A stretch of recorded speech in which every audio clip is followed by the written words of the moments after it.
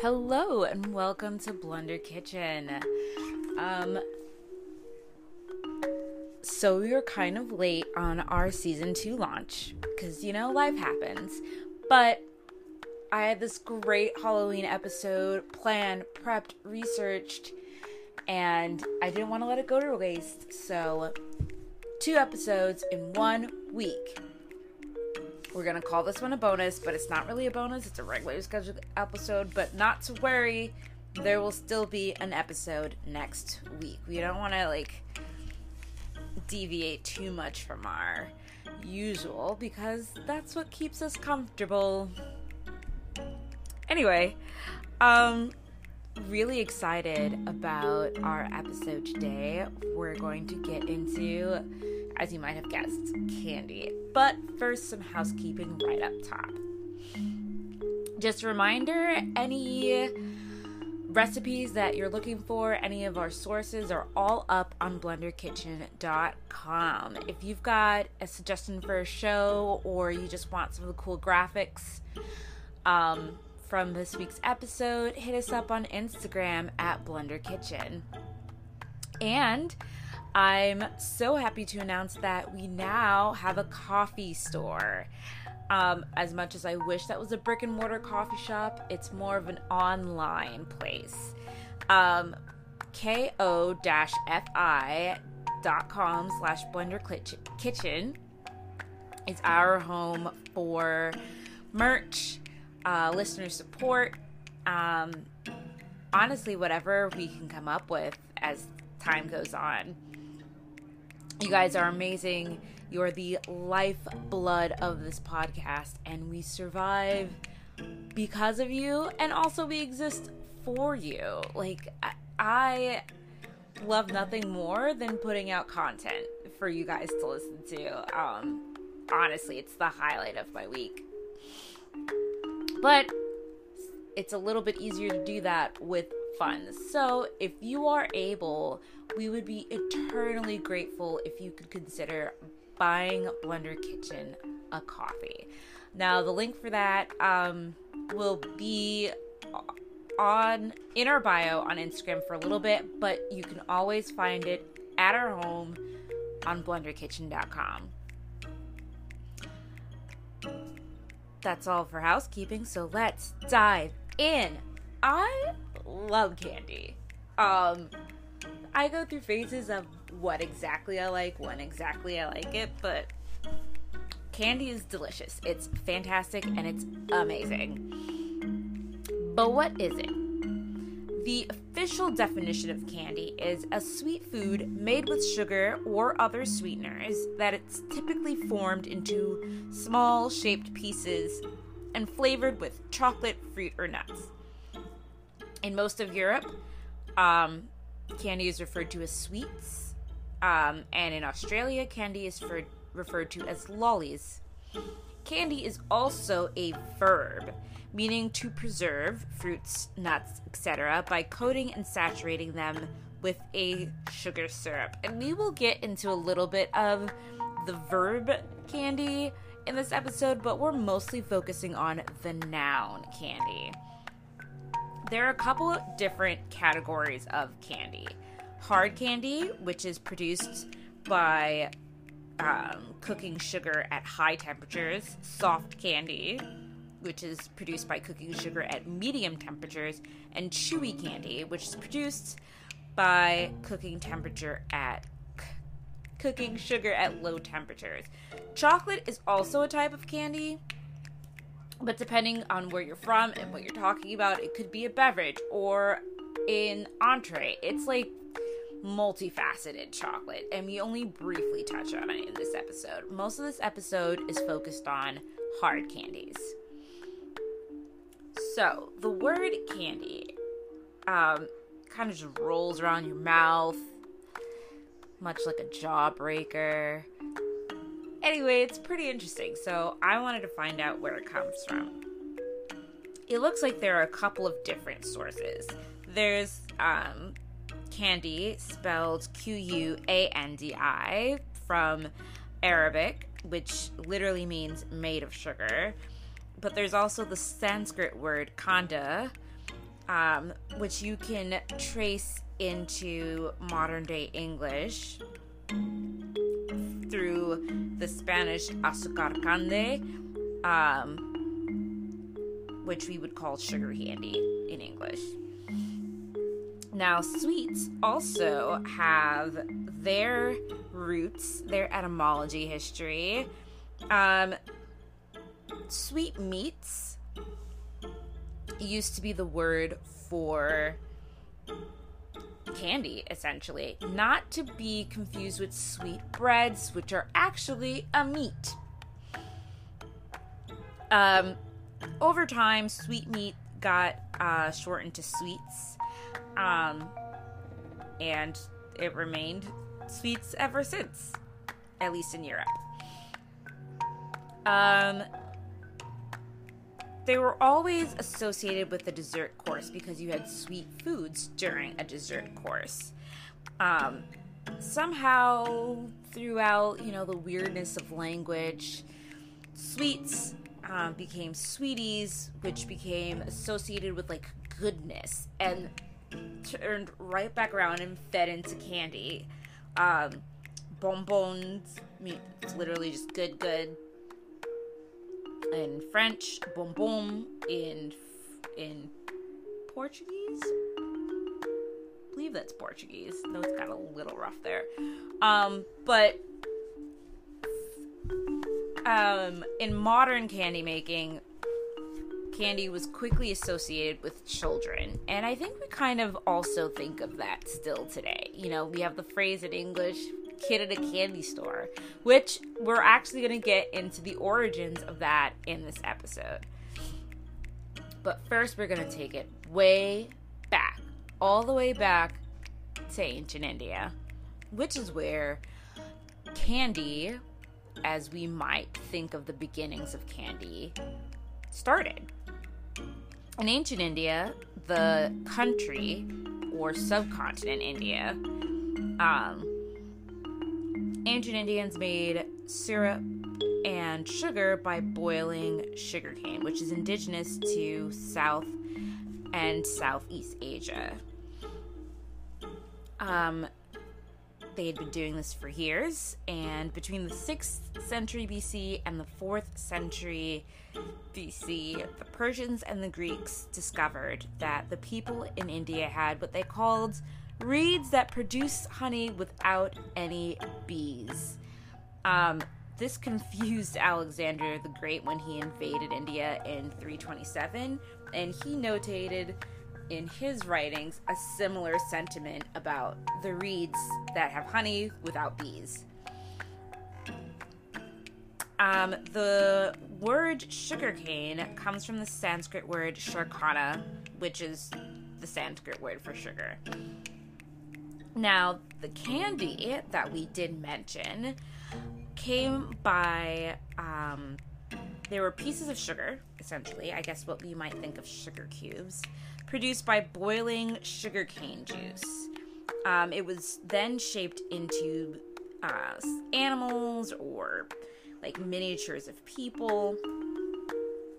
When the Persians invaded India around 510 AD, they worked with the native Indians to export brown sugar to other civilizations, which it was then sold as a luxury item.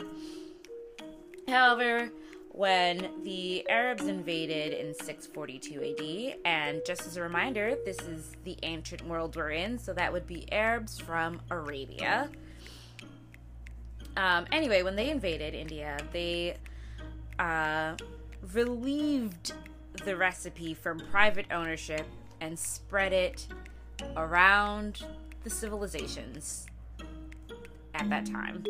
And that's basically how the recipe for creating sugar and sugar syrup from sugarcane became widely known. Now, when the ancient Arabs, that is, when they took the sugar recipe from ancient India, they improved upon it, as is a humans want to do. It's in our nature. And honestly, it's fantastic. The ancient Arabs candied fruits and nuts in honey as an early form of candy. This is closer to what we might call candy and less and further away from what we might call a sugar cube. This practice of candying fruits and nuts in honey can be found in other societies in the same time period, such as Egypt and ancient China. Ancient Arabs also invented caramel around 950 AD, but it was not the sweet treat we think of today. This was used more as a hair remover, which might sound odd, but is it any different than sugaring, which is another type of hair removal, which involves sugar? So, ancient technique we still use today. The ancient Arabs also invented lozenges and marzipan.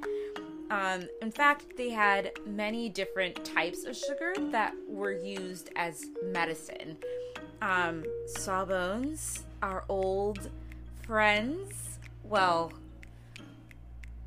I keep mentioning them because I think it's a fantastic podcast. I guess calling them friends would be a stretch. But anyway, Sawbones has a great episode on the history of lozenges.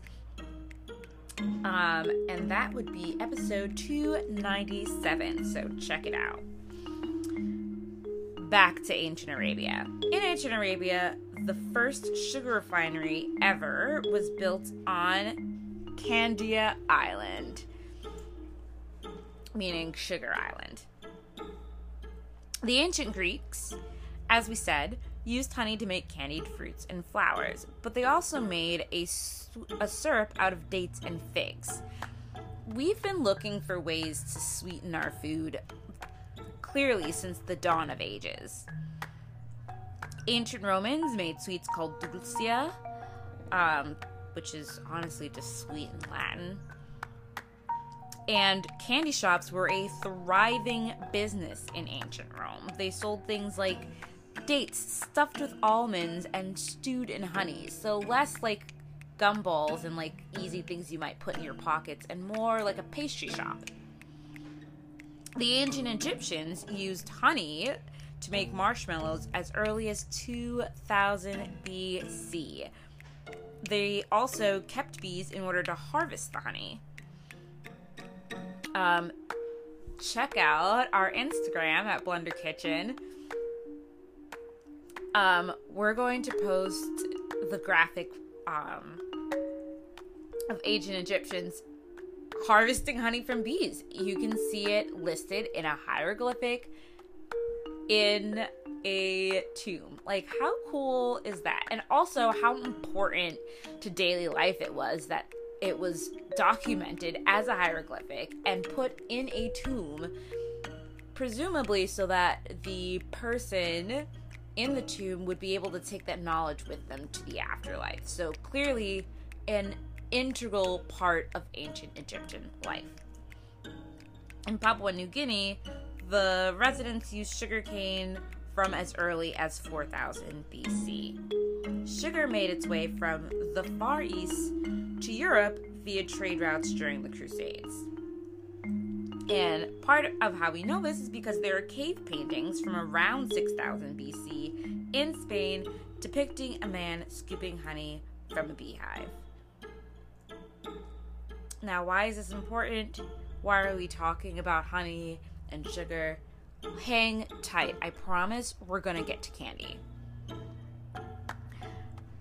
So we've talked a lot about Europe, and I'm trying to make a more conscious effort to really make this a global podcast. Not just focus on America, which I do have a tendency to do, just because, I'm American. And it's easier to pull on history that I've been, around my whole life. So we didn't forget about America. Sweetening and sugar and ways of making candy were here simultaneously. Native Americans tapped trees for sap, Then they boiled the sap in clay pots to make maple syrup and maple sugar.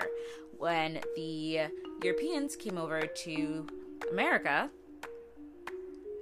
this maple syrup was hugely popular. They're pretty used to sugar at this point. Well, the rich were. Because as we'll get into, sugar was very much a class thing. It was super expensive, probably because it only grew in one part of the world at that time and had to be shipped very, very long distances to get into the mouths and households of rich Europeans. So when they uprooted and moved to a new continent, you can imagine that sugar was hard to come by. So they were really grateful of this way of sweetening foods using maple syrup. And in a lot of northern states, maple syrup still has like huge cultural significance. Hang tight to that idea of the popularity of sugar, because we're going to circle back around to that, and it's going to be unpleasant. Mayans began chewing chicle from sapodilla trees as a digestive or an aid to digestion after meals as early as the end of the 5th century. Around that time, the Olmecs were using coca to make a chocolate drink. Now, when the Spaniards tasted it, Cortez was immensely impressed by this drink, which, the way he describes it, you might have thought the man was drinking coffee. But quite honestly, sipping chocolate is fantastic, and so I can relate. You know, in that the taste is delicious. That's as far as I go. But it wasn't sweet. It was more of a savory thing. And the Spaniards liked their sweets, so they were one of the first to introduce chocolate. I misspoke. To introduce sugar into hot chocolate, making the hot chocolate that we think of today.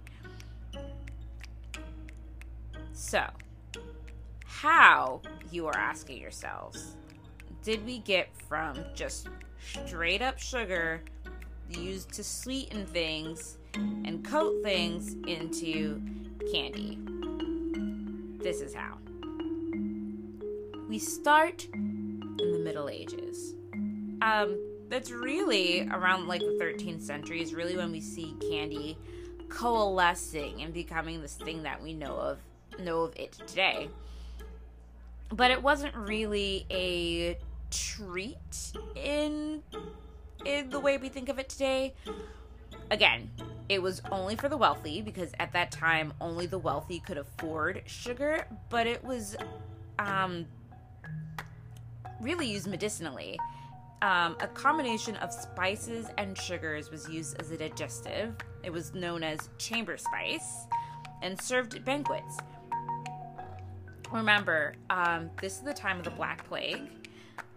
Refrigeration, in even its most basic forms, is not really widely used, and people are constantly falling ill due to tainted food. So, just like in our pepper episode, way back in season 1, we know that they were looking for ways of making the food not taste terrible because it was spoiled, but they were also looking for ways of easing their stomach pains once they had ingested the spoiled food. This idea of candy as medicine lasted well up until right before the Industrial Revolution. And during the Industrial Revolution, candy really comes into its own. Now, remember how we said the colonists were so fond of sugar and sweetening their teas and their coffees? Well, we have come full circle because due to that popularity and the demand for it, Europeans began looking for a way of more cheaply acquiring sugar. And they thought the best method to do that would be to invade Caribbean nations and South American nations and force the people that lived there to produce sugar. Yes, my friends, triangle trade rears its ugly head yet again. I know that sometimes I can really, dig down deep to remind everyone about the triangle trade and its horrors and its long-lasting effects, but it's important to remember a lot of the things that we enjoy today had, honestly, terrible beginnings. And it's important I feel it's important to recognize those origins even as we enjoy them today. I think that's some of the best ways that we can pay tribute is not the right word, but offer honesty to the past. But on to lighter topics. The first modern candies appeared during the 16th century. We don't really have a lot of details about it, so it's probably easy to guess. I'm going to say that they were more of a hard candied type because we did a lot of our cooking by boiling, and when you boil sugar, you produce a hard candy. Well, like other candies too, but the type of boiling. If our loyal listeners will think back to our stew episode, there is usually a pot going. That's low, slow heat. Perfect for chewy candies, but also if you're boiling sugar right away and then taking it out, you're going to get a hard candy. Also, I feel that hard candies probably would have been more popular as they were way easier to store and picked up less, dirt and lint and whatnot just from bouncing around. In the 17th century, we definitely had boiled sugar candy, and this was definitely a hard candy. One of the oldest candies was a barley sugar candy made of barley grains. And I feel like it probably tastes like one of those little root beer barrels, or like maybe nothing like that. But in my mind, that's what I wish it would taste like, and so that's what I've decided. Sweets manufacturing really picked up during the 19th century. Rock candy was invented sometime in the early 1800s entirely by accident by a Scottish hard candy maker. The most drastic change came in the 1830s, which is when we see a lot of invention of machines and a pickup of mass manufacturing, which was great for candy because it used to be this all-consuming, incredibly difficult task.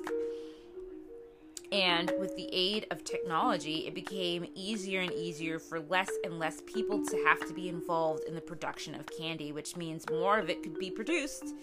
And with more of it being produced, the cheaper it became.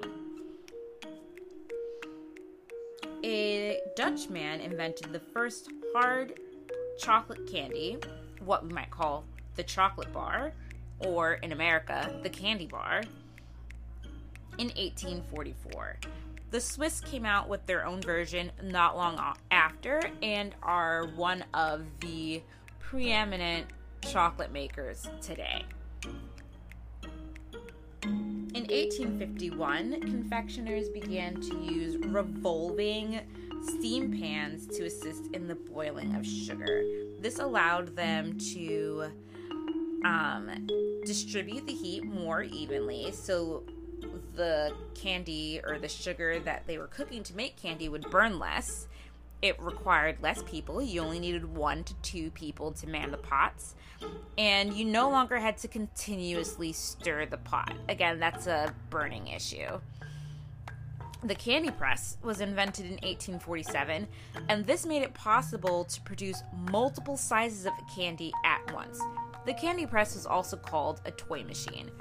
I wasn't able to find exactly why that might have been, so if anyone knows or finds that out, drop us a line on Instagram. I would love to know. The increase in the popularity of candy and the increase in the complication of producing candy led, unfortunately, to the adulteration of foods by adding things that ranged from cheap corn syrup to actual poison. For example, arsenic trioxide was used to make candy look white. Now, along with progress comes research, and research into the dangers of additives, as well as Upton Sinclair's The Jungle, really terrified people about what they might be ingesting. This led to the first food and drug legislation in the United States, known as the Pure Food and Drug Act. As well as research into the dangers of additives, we had more awareness of germs and the danger that they posed. That, in addition to a polio outbreak, increased the level of packaging. Prior to this, candy was boiled and then dropped on wax paper and then, put into a box or a cart and sold by the handful. And when this came out, more people were looking for better ways of packaging. Now, some stores did sell their candy in glass jars, but those are really expensive, and they didn't really have a lot of people traveling between them. So the process of packaging candy in wax paper or cellophane was huge because now everyone can have a hygienic candy experience. This method of wrapping became cheaper as technology improved. DuPont began to import tinfoil and cellophane into the United States from France in 1935, and the deal was pretty much sealed from there. Fun fact, Necco of Necco Wafer Famosity was one of the first companies to package food nearly entirely without human touch.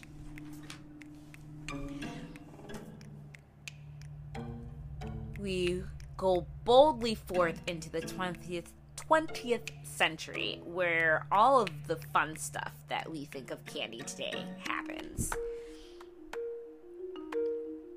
Oh, before we move on, I nearly forgot. Kid in a candy store, right? Where did that come from? Well, kids used to work during the industrial age, and they made money. And one of the first material things that children would buy was candy. A popular form of candy was called penny candy. It was literally candy that was sold for a penny. And because it was one of the only things that these children could afford to purchase on their own and make it their very own, candy shops became incredibly popular with children, and indeed made the candy industry I literally just forgot. Possible. I cannot believe I forgot the word possible. Anyway, as time went on, candy stores became entirely reliant on children to remain afloat. That's not to say adults weren't eating candy, but children were definitely the main consumers. Now, finally, into the 20th century. In 1904, Quaker Oats made a candy-coated puffed wheat-based cereal for the World Fair. They didn't continue to make such a cereal, but Post did, and we know that cereal today as Sugar Snaps. At the time that such a tongue twister. At the time that Post first came out with this cereal, it was billed as an entire meal replacement. There was this idea around this time that because candy was so high in calories, it was a great meal replacement. At least in the United States, this was the idea. Keep in mind, there was rampant poverty. People could not afford to feed themselves or their children. So with the very basics of nutrition, technology, and science that we were coming to, we, thought you need calories to survive. Candy is mostly calories, therefore it must make a great, cheap food replacement. Unfortunately, it was not meant to be. But we'll get back into that when we discuss cavities. In the 1920s and 30s, candy bars sold for 5 cents and again were marketed as a lunch replacement. It's around this time that trick-or-treating actually begins. Prior to this, Halloween, because this is a Halloween episode, don't forget, Halloween was mostly more of like a harvest fair situation. More pumpkin picking and apple cider and less costumes and trick-or-treating.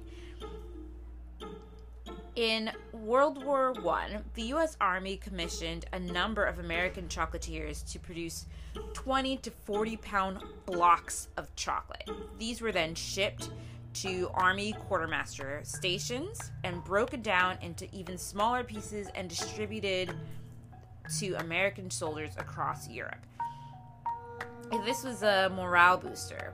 And also, remember, during this time, chocolate bars were seen kind of as an acceptable meal replacement, so there probably definitely was some talk about nutritional needs of soldiers during that time. When the soldiers returned, they had this fondness for the chocolate bar, and it really allowed the chocolate bar industry to get up off the ground and gain popularity. In the 1940s, trick-or-treating really became widespread, but most Halloween candy was made at home. And trick-or-treaters didn't really get what you might consider treats.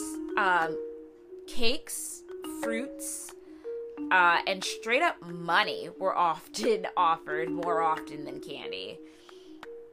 However, in the 1950s, as things began to industrialize and the advent of cook faster gadgets, there's got to be a better word for that, but that's all I've got, really encouraged mostly housewives, but people in general, that they could save time on those boring domestic tasks by outsourcing them to corporations. And candy was one of those things that was seen as great to be outsourced. It was individually wrapped, it was super convenient, and this is where we see the uptick of candy being offered as a Halloween treat instead of cake, and definitely instead of money. However, all of this came to a little bit of a screeching halt in the 1970s. All of this meaning cakes as a Halloween treat. Because there were stories of tainted Halloween candy floating around, and it increased the number of people who preferred to give out commercially packaged candy because it was seen as safe. It was sealed somewhere else, and you know that no one could have gotten to it. Now, these stories of tainted Halloween candy turn out to be patently false. The ladies at My Favorite Murder discussed this in their Halloween episode a couple years back, episode 143. It's a great listen. It really gets into the entire scandal, and I highly recommend it. Today, we recognize that candy is a food of very minimal nutritional value. Will it keep you from absolutely starving? Yes. But at what cost? One of the most easily seen costs is cavities. Now, I've always wondered, how is it that candy creates cavities? I never quite understood that because, as I said at the top of the show, I love candy, and I've always loved candy. I was a kid that definitely ate way too much candy, and I didn't have cavities until I was an adult, through no fault of my own. Now, this is what happens. And scientists out there, please, please, please do write in and correct me if I'm wrong. There is a lot of bacteria in the human mouth, which is gross, but hang in there because it's gonna get worse. Now, high sugar concentration introduced into a bacteria-rich environment with bacteria that love sugar, such as the Streptococcus mutans, creates an environment with a lot of acid in it. What happens is the Streptococcus mutans and other sugar-loving bacteria eat the sugar, metabolize it, create acid, which then wears down the enamel of your teeth and allows other bacteria to get in, make a home, and, hollow your tooth out, called a cavity.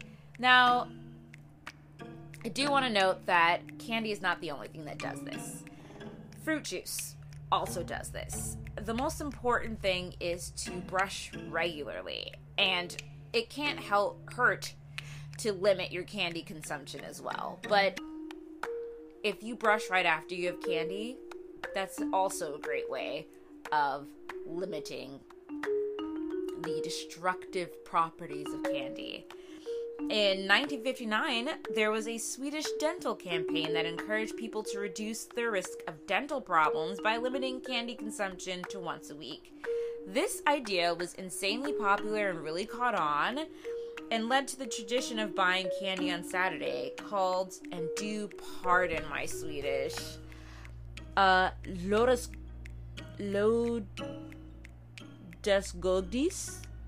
That's the best that I've got. Anyway, it literally translates to Saturday candy. So, how delish. I'm going to take a super quick water break, and then we'll dive into our recipe for this week.